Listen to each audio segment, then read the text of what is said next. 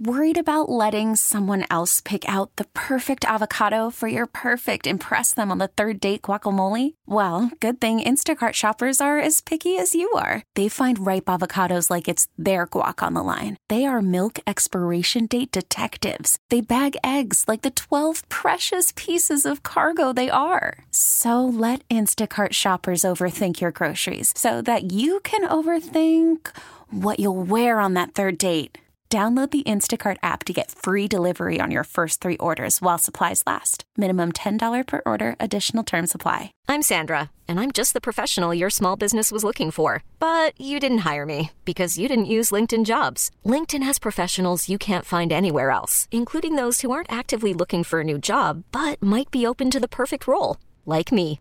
In a given month, over 70% of LinkedIn users don't visit other leading job sites. So if you're not looking on LinkedIn, you'll miss out on great candidates like Sandra. Start hiring professionals like a professional. Post your free job on linkedin.com/recommend today. Welcome in, everybody. Hello, I'm Ben Kenney. It is On the Clock. It is another off-season edition as we trudge along here on Phillies 24/7, Sports Radio WIP. Thank you for joining us as always. Lot to get to today. I want to set this all up first. Number one, there are finally things happening across Major League Baseball.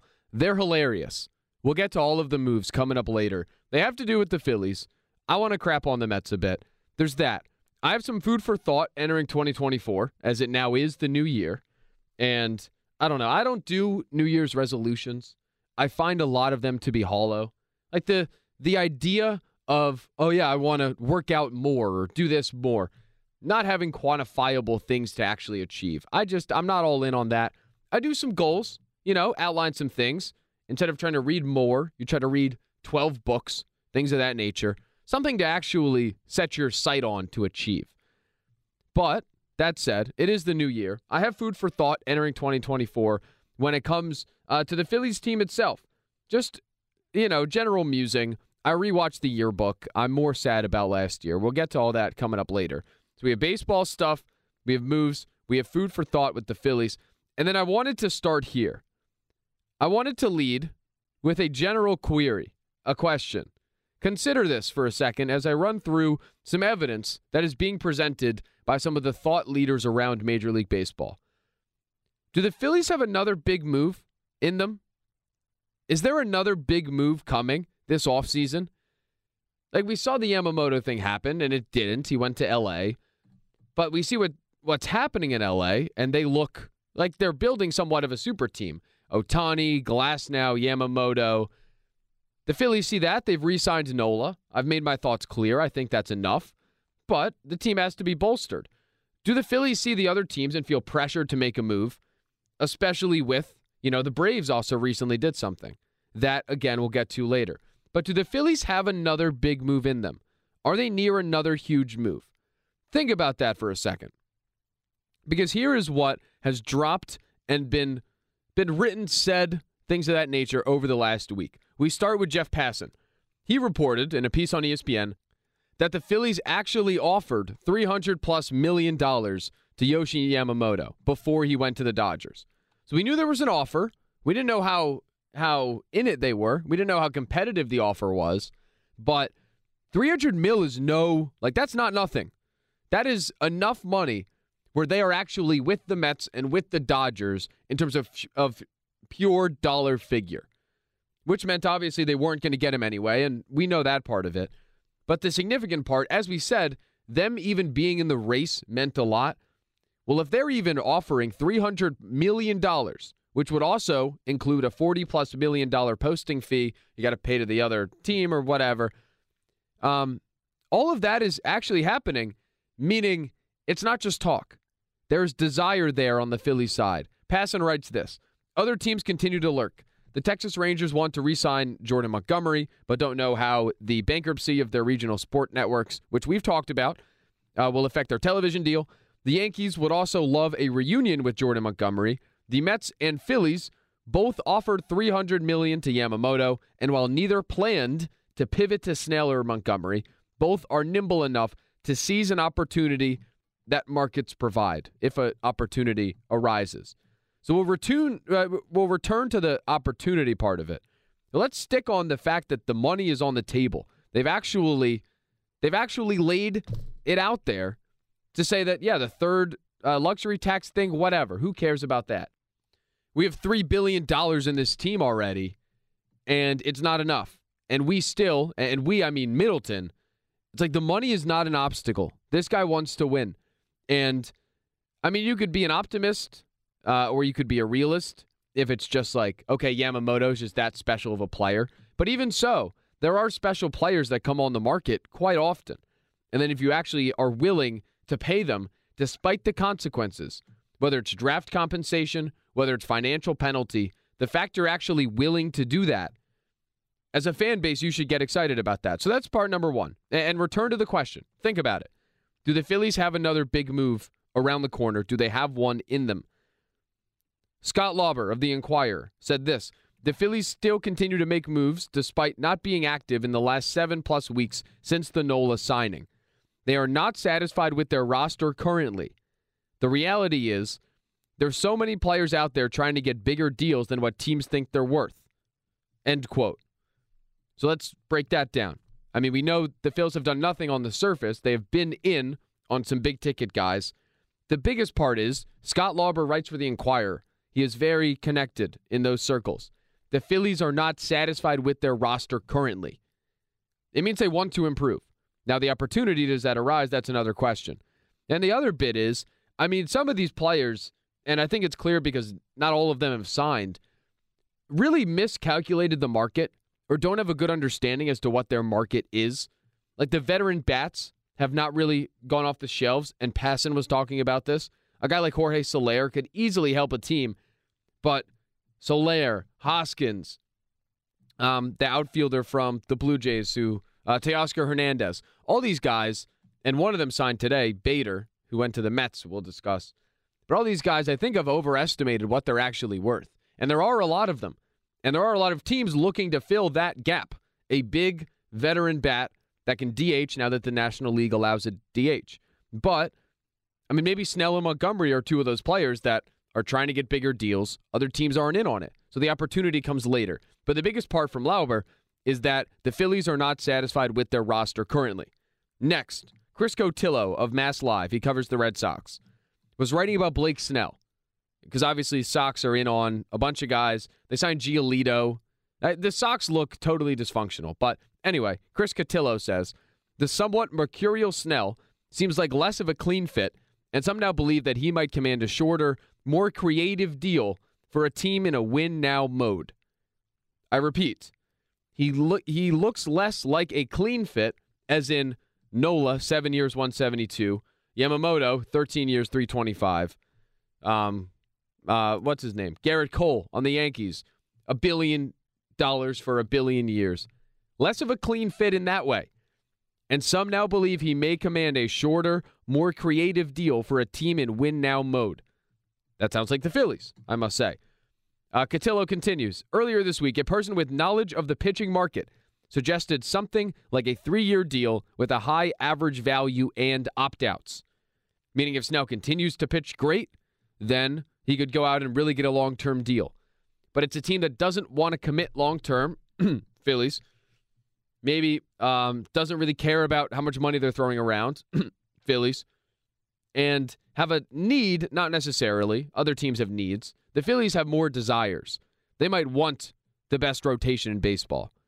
So if all else comes down to it, and Middleton is the biggest check, and the Phillies could win, and you're in the middle of the spotlight here, and Snell could be the third best pitcher on the snap, or at least the pitcher with the third most pressure on him. That's what I think Snell would be. The Phillies. That's what works. So, read into that what you will. We continue. Mark Feinsand says the Yankees and the Angels are connected to Imanaga, another Japanese pitcher, who I'm going to get to in a bit. The Cubs, the Phillies, the Mets, the Red Sox, and the Giants are thought to have interest in at least 2. The 3 big pitchers left, Imanaga, lefty from Japan, Blake Snell, and Jordan Montgomery. Montgomery from the Rangers just won a World Series. I've talked about Blake Snell endlessly. The Cubs, Phillies, Mets, Red Sox, Giants are thought to have interest in at least 2. Again, these are all little crumbs from a lot of different people. a Red Sox writer talking about the Snell market, a Phillies writer talking about the Phillies not loving their current position, Jeff Passan saying that the Phils are actually out there with the money. All of those little nuggets and breadcrumbs, it feels like the team's going to do something. Or it feels like, while I have maybe said that an outfielder would work, or you don't have to really go star hunting, the team's good enough, it feels like the upper management and John Middleton and Dombrowski are not satisfied. So all these little things, are pointing to me. I think one of two things is going on. This is, I think, the best way I can say it. And it's, are you an optimist or are you a realist? An optimist would look at this and say, Middleton genuinely does not give a damn, does not care. Take away the draft picks, give him financial penalties. The further up the luxury tax you go, you're paying more and more and more money. The optimist says he doesn't care, genuinely does not care, and that there's another big move on the horizon. Remember back to the Schwarber offseason, this happened, right? The Castellanos market was weird. Philly signed Schwarber, and then later, it's like, oh, there's Castellanos too, and they get both of them. So there's that part of it. A realist would say, and this comes down more to Jeff Passan's report and the money, but that Yamamoto was so unique and such a perfect free agent and a perfect acquisition and a perfect pitcher, 25 years old, really talented. You're not trading for the guy, you're signing him. So, he's worth that much more money because you're not giving up other assets. Yamamoto might have been so unique that it was foolish not to try. That if you are a big player and a big boy in the sport, it would have been foolish not to try to get him.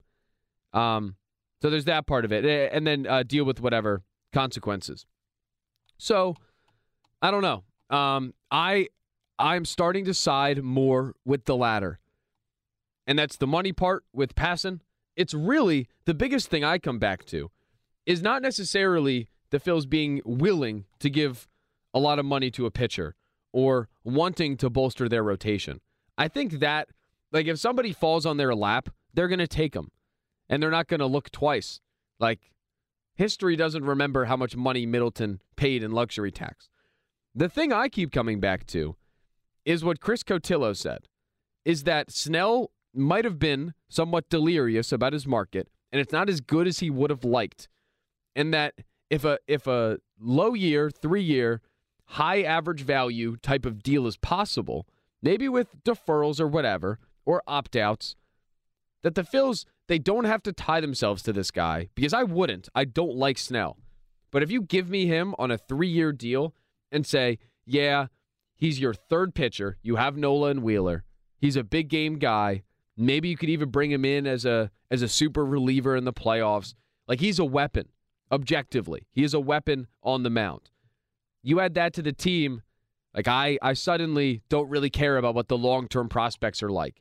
And the risk you are taking on by adding him is so much lower, right, if you already have the other guys on the roster.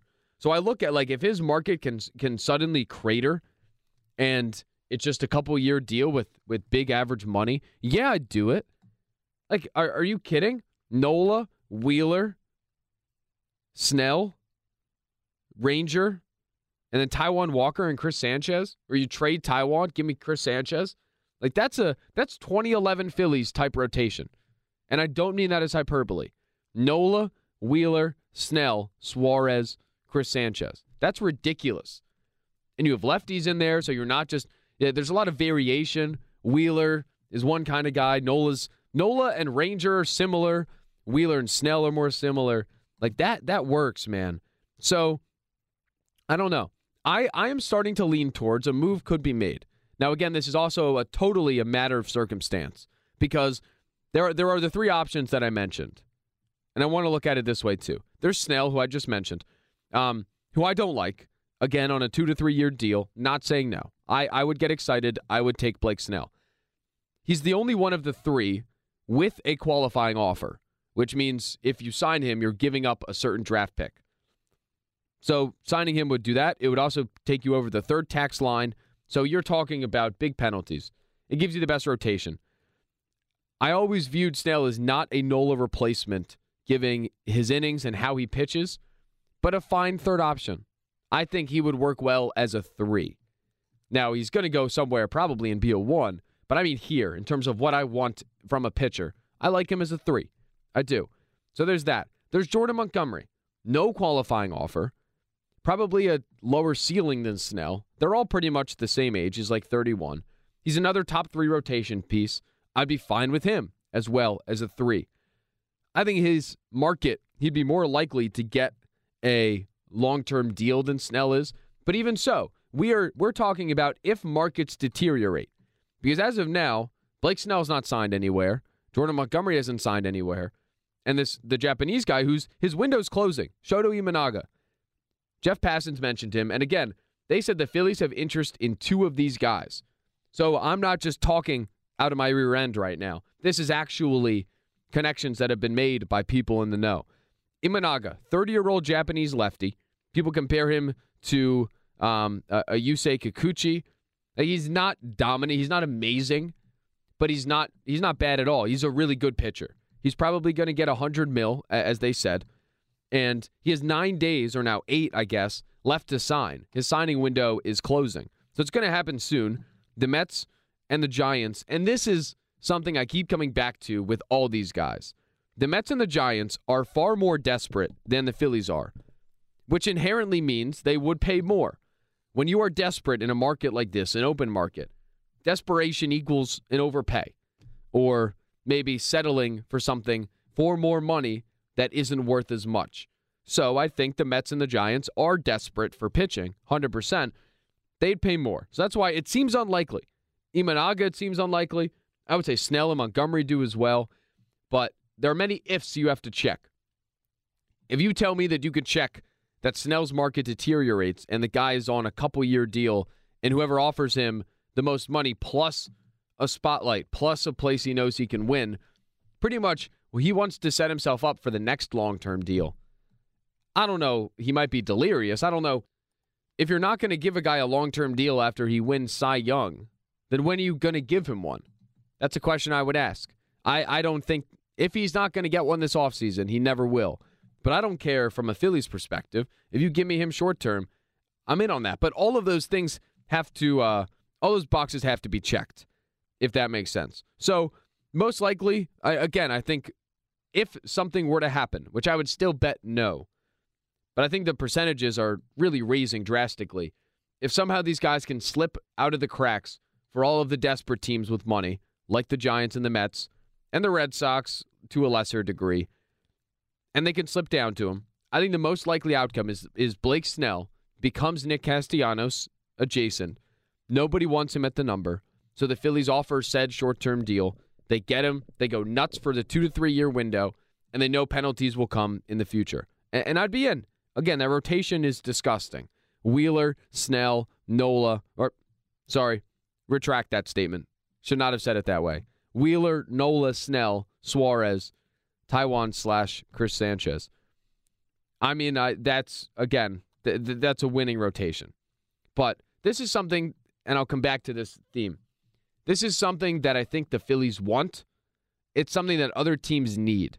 And that's why I still lean towards it not happening. But I mean, I thought it was impossible last week, and then I have Passons saying Phils are offering $300 for Yamamoto, so they have the desire and the money's there.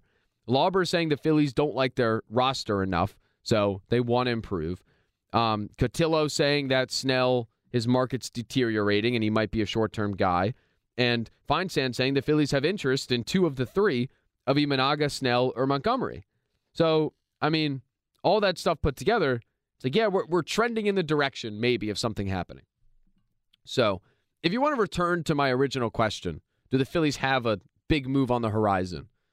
I don't know what the horizon is. I don't know how long a Blake Snell thing would take. Now, I did see earlier today, as I search on Twitter, which is great podcasting. Here it is. John Heyman said, interested Yankees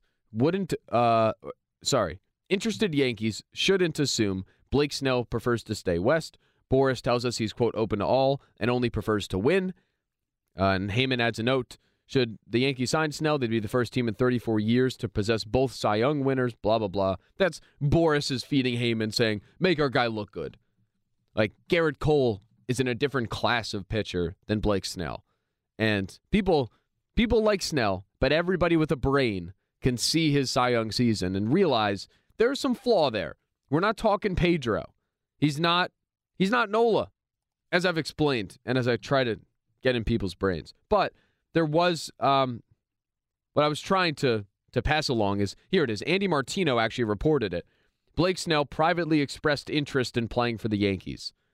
So I don't know what that means. That could be Snell's camp trying to push the Yankees. That could be the Yankees trying to push his price up, because when the Yankees are involved, money goes up. But the note there from Heyman, who I think is fed information by Boris, says Blake Snell prefers to win, and that he's open to all. So, again, when we talk about winners, the Phillies are a winner. So that could work. Now, if you get in a bidding war with the Yankees, are you going to win? I don't know. They're not the Yankees of old. As we talked about a couple weeks ago, the Dodgers are the new Yankees. They're the ones with all the money. The Yankees have still, boatloads of money. They're going to have to extend Soto in the future. I don't know how desperate the Yankees get for Snell, but he does kind of feel like a Yankee. He feels like a Yankee. Soto definitely does. Easily hateable with the shuffle slide and lackluster, terrible fielding. Again, fielding I would love if he was a Philly, but still, because he's not, I'm able to hate on it. Blake Snell could feel like a Yankee, just like kind of a douche. Walks a lot of guys, like could be dominant, but he's like weirdly cocky. So there's that. Speaking of, a guy that feels like a certain team, a player that feels like a team, there was a perfect signing. Happened earlier today. We'll get to that coming up later. We're going to step away here. It's on the clock. I'm Ben Kenney. And I rewatched the Phillies video yearbook. I have some thoughts on that. I do, unfortunately. There's a great anecdote by Matt Gelb of The Athletic that I want to get to, and then a general thought I had entering the 2024 calendar year. We touch on all of that when we return. It's on the clock. Back after this. Worried about letting someone else pick out the perfect avocado for your perfect impress them on the third date guacamole? Well, good thing Instacart shoppers are as picky as you are. They find ripe avocados like it's their guac on the line. They are milk expiration date detectives. They bag eggs like the 12 precious pieces of cargo they are. So let Instacart shoppers overthink your groceries so that you can overthink what you'll wear on that third date. Download the Instacart app to get free delivery on your first 3 orders while supplies last. Minimum $10 per order. Additional terms apply. I'm Sandra, and I'm just the professional your small business was looking for. But you didn't hire me because you didn't use LinkedIn Jobs. LinkedIn has professionals you can't find anywhere else, including those who aren't actively looking for a new job, but might be open to the perfect role, like me. In a given month, over 70% of LinkedIn users don't visit other leading job sites. So if you're not looking on LinkedIn, you'll miss out on great candidates like Sandra. Start hiring professionals like a professional. Post your free job on linkedin.com/recommend today. This episode is brought to you by Progressive Insurance. Whether you love true crime or comedy, celebrity interviews or news, you call the shots on what's in your podcast queue. And guess what? Now you can call them on your auto insurance too with the Name Your Price tool from Progressive. It works just the way it sounds. You tell Progressive how much you want to pay for car insurance, and they'll show you coverage options that fit your budget. Get your quote today at Progressive.com to join the over 28 million drivers who trust Progressive. Progressive Casualty Insurance Company and Affiliates. Price and coverage match limited by state law. All right, we're back. Ben Kenney with you. It is on the clock. Thank you for joining us as always. If you're listening on podcast, review, or whatever, follow me on Twitter at Ben Z. Kenney. I tweet about the Phillies, even though it's the offseason. So, and we'll get to some of the MLB moves a little bit later on. A hilarious one. Thank you to the Mets. We'll get to all that. So I rewatched the Phillies video yearbook, or I should say. It debuted earlier this week. I did not watch on its debut. I watched a little bit later on. And I will tell you, I skipped through some stuff. I kind of got bored. I had such trouble. The 2022 yearbook, I enjoyed thoroughly. Takes you back through Girardi getting fired, all of the crap that team did and went through that season, to finally sneak into the playoffs at the end. Thank you, Milwaukee. And then to go on the run. You could look back upon 2022 with the run with all the fond memories and really joy, a lot of joy. I struggled looking back on any part of last season, from the Turner ovation, which they didn't mention WIP, he said, a radio station, great. The Lorenzen no-hitter, I mean, all of the crazy great Bryce Harper moments that were followed by blown saves, but the moments, right, those late home runs that were great. The horrible start to the team, and then like they turn it around and they go on the run. All of the little intricacies of the season.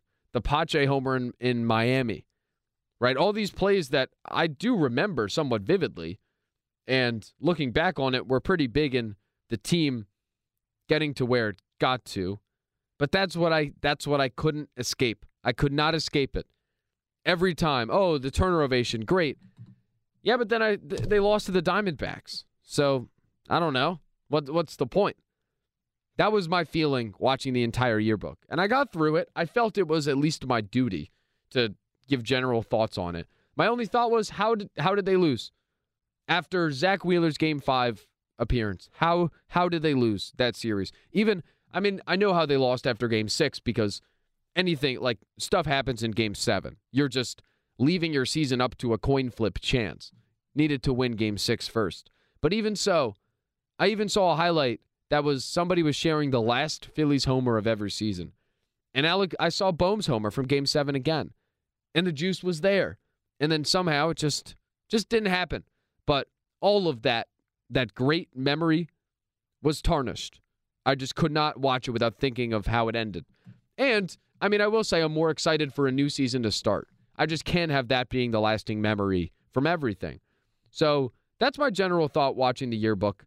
I was also hosting on WIP with Dan Wilson on New Year's Eve. A lot of fun. If you did listen and you're listening to this, I thank you. We did midnight to 6, which was a bit of a marathon, but the Eagles made it easy. If you're also an Eagles fan and you've watched those, if you watched the debacle that's been happening down there, it made it pretty easy to do the show. People were angry. We were pretty angry. But we talked about our sports moments that defined 2023. And we got a lot of answers on the Phillies, more so than the Super Bowl, more so than the Sixers against the Celtics. Mine was Craig Kimbrell in Game 4, but got some Game 7. But the tone from everybody exiting 2023 was that the year was defined by what happened at Citizens Bank Park in October. And that may have been the case the year before too, but that one for the better, this one totally for the worse. So everybody, I think, is, close to the same thought on that. Some may think about it more, like myself, but I think everybody is close to the same tone. We're 38-ish, maybe 37, depending on how you do the math, days away from pitchers and catchers. And that is the thing I'm grasping onto. And I hope there's another big move. I hope there's something else that we could grasp onto and wrap our hands around so that when we get into spring training time, there's extra juice. We get into the season, there's extra juice. And, this is such a weird team because I sit back and I think about it. They do the Fangraphs win projections. And, it's pretty accurate. I don't know, it's hard to project an entire season deep into the previous offseason. But, there's just a lot of weird stuff going on with the team that is hard to wrap. There's some projection stuff that normally you would count on being accurate. We watch the team. We have a better understanding. I guess this is what I'm trying to explain. Everybody can look back on Bryce Harper's season last year and know he came back from the UCL. As soon as he got on the field, there was no power for months. Then suddenly he was back. So we know, and we're banking on, when next season starts, he will be back. He will be MVP Bryce Harper. The numbers maybe don't show that. Or the numbers don't love Bryson Stott's defense at second base for whatever reason. Well, if you watch him, it's like the dude is sick. The dude is one of the best and most natural second basemen that they put him out there, and the guy's awesome. So there's stuff like that. There's Jeff Hoffman just suddenly becoming really good as the season went along. Chris Sanchez as well. So there are those guys that we saw, and I think we believe in being really good on this team. There are guys that, if you ask Phillies fans, they love them. They're excited for them. But I don't know. There's a chance, and I hate saying it this way, but there's a chance that the bad news all comes at the same time. JT Realmuto is going to fall off a cliff at some point. I'm scared it's going to be this season. Consider that my biggest fright with the team. Take away health, because health of pitching is easy. Like, yeah, Aaron Nola and Wheeler need to be healthy. But with that being number one, the close number two is, when does JT just totally lose it? Because it's going to happen. Catchers aren't playing at this type of level as deep into their careers. And he's going to be valuable. He's going to be a great defensive catcher. He'll manage the pitching staff. But he is still producing offensively. And I'm scared that's not going to last forever. But it's those kind of things. So I'm looking at the projection for the team and thinking forward. And I think this is going to be one of the toughest years for anybody to project. This Phillies team.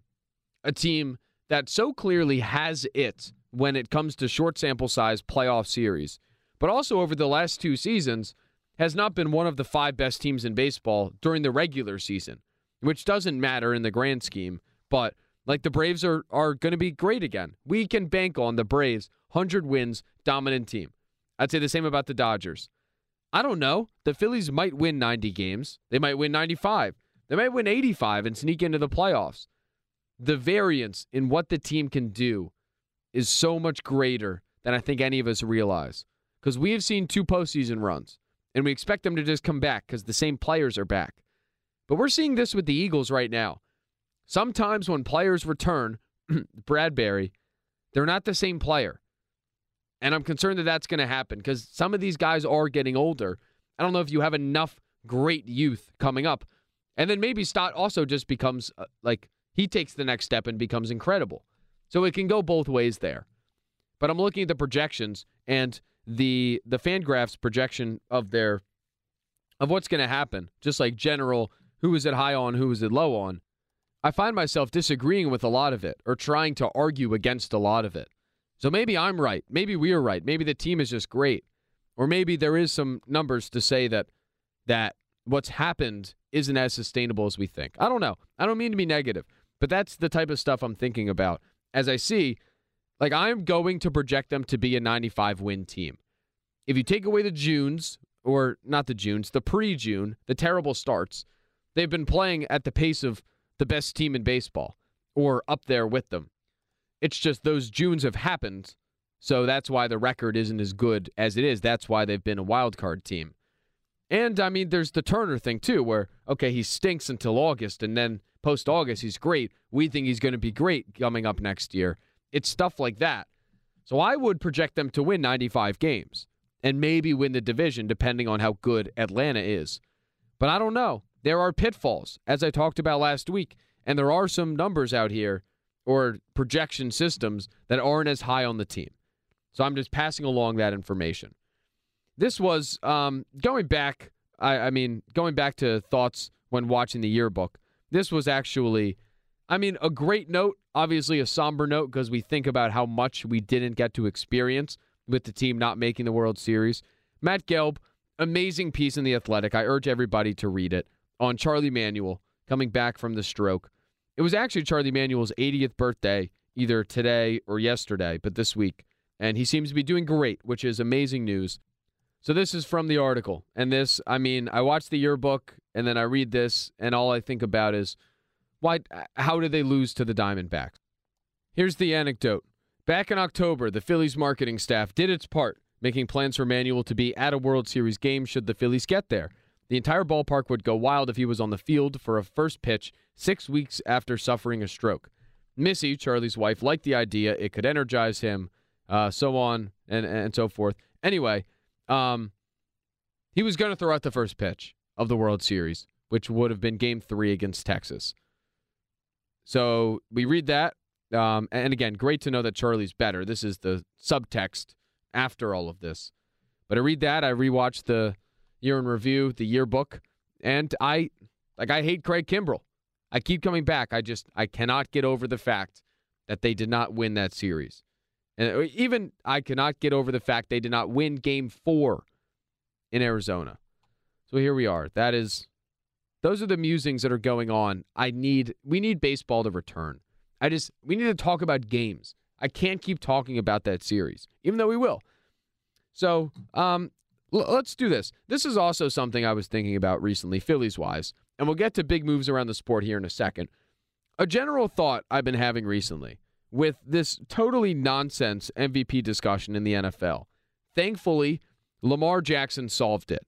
Lamar is an MVP. He deserves it, and he is totally taken it. But all of this Brock Purdy nonsense, just absolute crap about how, he's the most efficient quarterback of all time, and his EPA per play divided by there. All the analytics nerds love Brock Purdy. All these numbers. And anybody with eyes, I swear, watches the guy play, and it's like, yeah, he just tosses it out, and he's surrounded by the most unbelievable scheme and players ever. He doesn't do anything. He's good. I'm not going to say he's terrible, but this MVP nonsense was unbelievable. McCaffrey should have been the MVP before Lamar took it. So I come back to the point. I was angry with Brock Purdy, but who is the most important Philly in 2024? Because Brock Purdy's not the most important player to that offense. McCaffrey is. Lamar is obviously to Baltimore. It's different than the MVP because that's an award that the definition has changed. But whose season in 2024 for the Phillies has the most riding on it in terms of if it's great, the team's great. If it's bad, the team's bad. I'm going to run through some. Think of who you would answer. Bryce Harper. I think it's guaranteed. I think it's an absolute lock. He's going to be incredible. I think his floor is so unbelievably high. So I don't think it's him. Kyle Schwarber. I think we almost saw his floor last year when he was batting sub 200, but still hitting tanks. I have a hard time seeing him. And in the field, he was a butcher and left. I think he has a much better year than he did last year. So him, same with Harper. Castellanos. Now, that's possible. We have seen the bad. We have also seen the good. You kind of learn to take the bad with the good. I wish he would hit more doubles. I wish he would hit fewer homers, become more of a gap-to-gap doubles guy. But or even him and Wright. He's playing out there every day. That's an answer. That's a possible one. My vote would go to Trey Turner because we know how bad it is when it's bad. When it's good, the guy carried the offense for 2 months. So I would vote Turner. I think Turner, Castellanos are good options. How about a Bryson Stott, Alec Boehm emergence? I think those two guys are almost so dependably good, but not incredible. You're not going to get Bryson Stott to become Chase Utley, I don't think. And Boehm is not Scott Rowland. Not Phillies Rowland, but, maybe that's a bad example because people aren't fond of Rowland. Boehm's not going to become Mike Schmidt or Machado or whatever, but they're so dependable. How about JT Realmuto? Again, you know how I feel about him, but I come back to him because his baseline over the last 5 seasons has been so great. Not just, okay, you look at his offensive numbers, they're not the best in the world, but everything he brings to a team is so great. And I, again, am concerned that it's going to fall off and fall off fast when it does. So if he continues the greatness, what does that mean for the team compared to him being a liability at the plate? Consider that.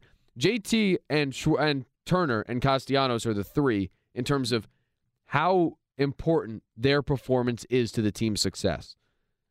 I don't know if there are any others on offense. I'm not saying Rojas. He's going to play, but he's going to hit 8th or 9th or whatever. And yeah, I guess I pray he's not up with the bases loaded again in a do-or-die spot in the NLCS.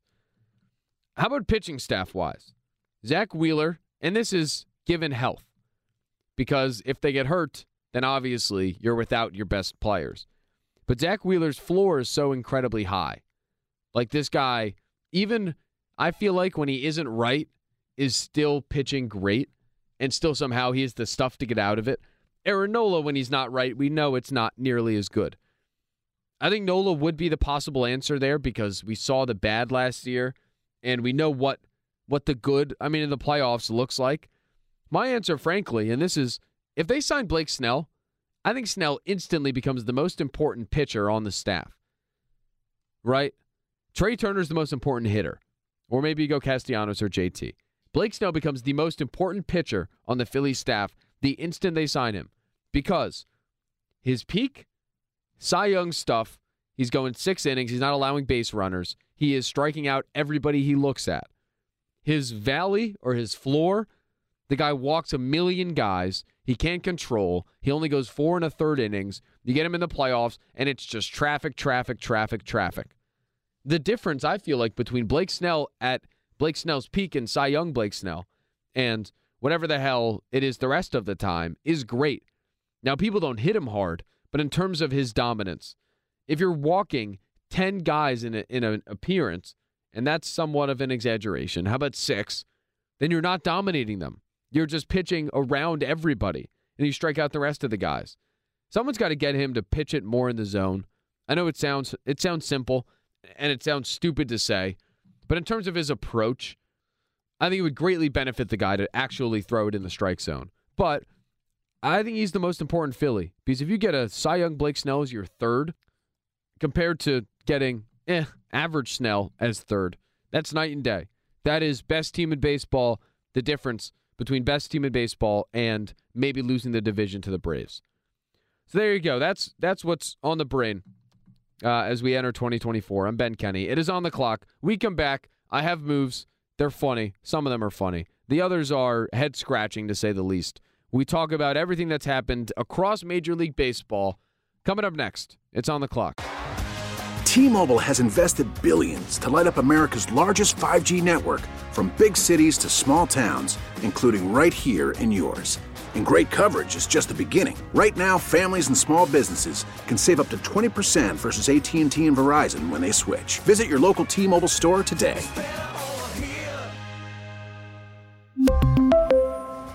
Plan savings with 3 lines of T-Mobile Essentials versus comparable available plans. Plan features and taxes and fees may vary.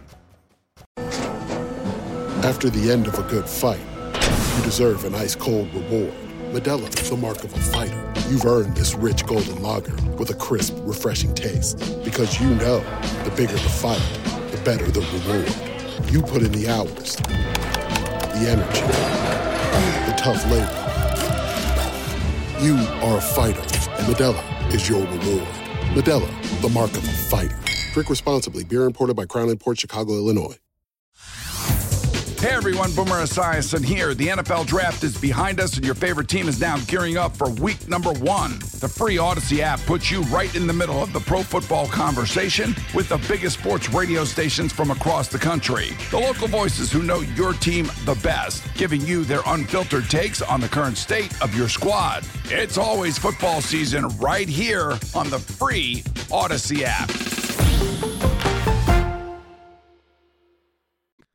All right, welcome back. It is on the clock. I am Ben Kenney with you. Like the podcast, share the podcast. Follow me on Twitter at Ben C. Kenney. All the disclaimers you normally hear. And, so let's do this. The hot stove is actually starting to get hotter. There are moves being made. And forgive me, I talked about Lucas Giolito earlier.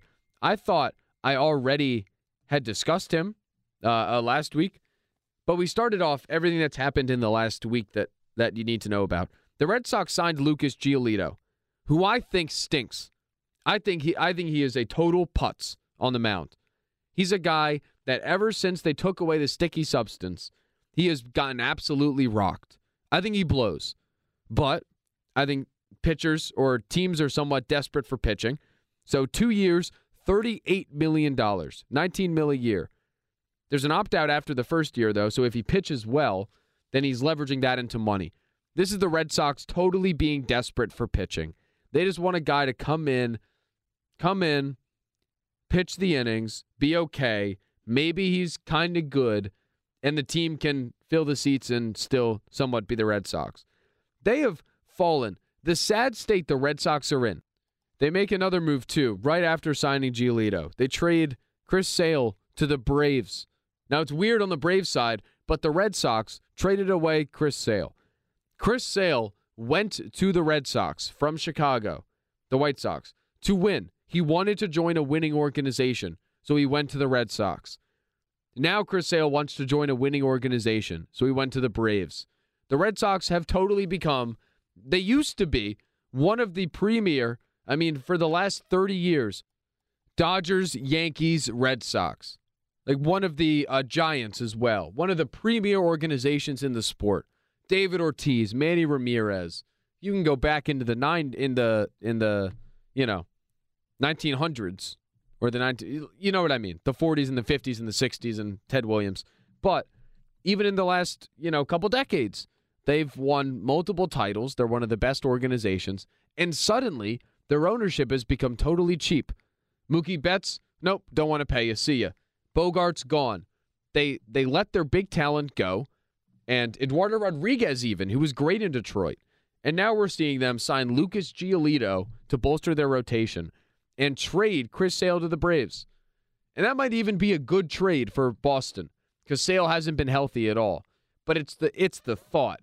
It's the thought of a big-time pitcher wanting to get out of your organization to go win. You never want to be in that position. The Phillies got in that position when they had to trade Rollins and Utley and all them. The Red Sox are in that position, and their ownership is totally cheap. Their ownership is in different directions, trying to have business ventures with some golf league with Tiger and Rory. They're not serious about winning, which for Sox fans is pathetic. So, Braves-wise, I mean, it kind of just feels like Chris Sale is a Harper and Schwarber stopper so that they don't have to start Bryce Elder in Game 3 in Citizens Bank Park. We know how that went. Harper killed him. Chris Sale is a formidable option. I will give you that. I don't think anybody is a Chris Sale away from a World Series. But I think if it all works out, the thing is, the guy's been hurt. The guy is hurt every season. He is chronically hurt. So if he's healthy in the playoffs, then yeah, that's a pretty good deal for the Braves. They give up Vaughn Grisham, a young infielder. I actually think he was the guy that was the last out against Matt Strahm this year in the series. I think it's a win-win, to be honest. You could see both sides of the trade. I think it more just signals a really steep downfall for the Boston Red Sox. So Sale hasn't pitched fully in 4 years. They're banking on playoff health. But he left the Red Sox to win, which is a pathetic existence if you're Boston. So there's that. There's the Sox and Braves side of it. The Cincinnati Reds signed Frankie Montas.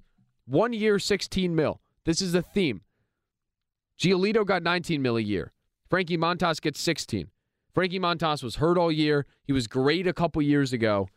And again, I think this is just desperate money. We're throwing around desperate money for guys to fill innings. If he finds his 2021 form, well, guess what? You're the Reds, and you're not going to re-sign him. I think it more signals the sad state that some organizations fall in right now. They have to sign these rentals, hope they hit, pray that they can bottle it up and go on a run, or they flip him at the deadline. But if they become too good, they can't afford him. Then he goes out and he gets a good deal elsewhere. It's pretty sad. It's pretty sad where everything stands, but that's what that shows me at least. Frankie Montas could be good. I don't know. The last bit, this came down today, almost unbelievably, but I can believe it. The New York Mets signed outfielder Harrison Bader to a 1 year, $10.5 million deal. If you don't know who Harrison Bader is, look him up. And then he will make perfect sense as this career arc. Cardinals, Yankees, Mets. Like the trio you would expect that guy to play. He comes off as a douche, to put it lightly. He is a perfect Met, and he creates a top three of the order, potentially. He won't hit second, but I'm doing this for a thought experiment. Brandon Nimmo, Harrison Bader, Pete Alonso. The most deeply annoying top three of a lineup I've ever seen in my life. Oh, Harrison Bader's the worst, and it's perfect he's on the Mets. So at least, hey, if the Philly, I hope they go on another run. At the least, I'm going to have so much fun hating the Mets. And the Mets, they won't be that good. Bader's not that good. He's a good defender. The guy, he's a below-average hitter. But the Mets are in that weird spot. They lost Yamamoto. They lost their big-time pitchers. They're not going to be that good. They're going to be really fun to hate. Let me tell you that. Especially, I hope they bat those top three guys the way they are. There will not be a more terribly frustrating and, easy to hate top three of a lineup, maybe ever. So that's that. All right, I'm Ben Kenney. It's on the clock. Let's do this. There's your moves to know. The Red Sox are pathetic. The Mets got a classic Met. And I want to come back. I mean, there's something we've been monitoring. The Wander Franco situation. We update you on that when we return. And that's it. I'm Ben Kenney. It's on the clock. All right, we're back. Ben Kenney. I've somewhat dodged the Wander Franco situation for obvious reasons. Well, he's now under arrest, so I can officially pass along this piece of news. He's been under arrest. He no-showed some sort of court subpoena or whatever. He no-showed. They arrested him. He is being alleged to have committed commercial sexual exploitation, some sort of relationship with minor. That is what is alleged. And that is what I guess they will battle with in court. The biggest thing is, the dude's not playing baseball again, which is a shame because, I mean, he was great. It's a shame because of what he allegedly did. It's a shame that something like that, or a guy like that, is taking those missteps and is actually a total scumbag. So there you go. I mean, you'll monitor it. The Tampa Bay Rays are totally screwed. Every good player they get either gets out of their price range or now is allegedly having relations with young girls. Not good at all. Not good. That is our official stance on this situation. Not good. So we will, whenever something drops or whatever, whenever there's another step, we will update you as we do on everything else around Major League Baseball. Until then, until next week, I'm Ben Kenney. It's on the clock. We come back. Probably some more 2024 thoughts next week. Hopefully Big Phil's moves. But I think the takeaway from this week is there could be big improvements. And honestly, the more I think about it and geek myself out on the team, I think they might need it. But we'll see. We will reconvene next week and talk then. See ya. This episode is brought to you by Progressive Insurance. Whether you love true crime or comedy, celebrity interviews or news, you call the shots on what's in your podcast queue. And guess what? Now you can call them on your auto insurance too with the Name Your Price tool from Progressive. It works just the way it sounds. You tell Progressive how much you want to pay for car insurance, and they'll show you coverage options that fit your budget. Get your quote today at Progressive.com to join the over 28 million drivers who trust Progressive. Progressive Casualty Insurance Company and Affiliates. Price and coverage match limited by state law. T-Mobile has invested billions to light up America's largest 5G network, from big cities to small towns, including right here in yours. And great coverage is just the beginning. Right now, families and small businesses can save up to 20% versus AT&T and Verizon when they switch. Visit your local T-Mobile store today.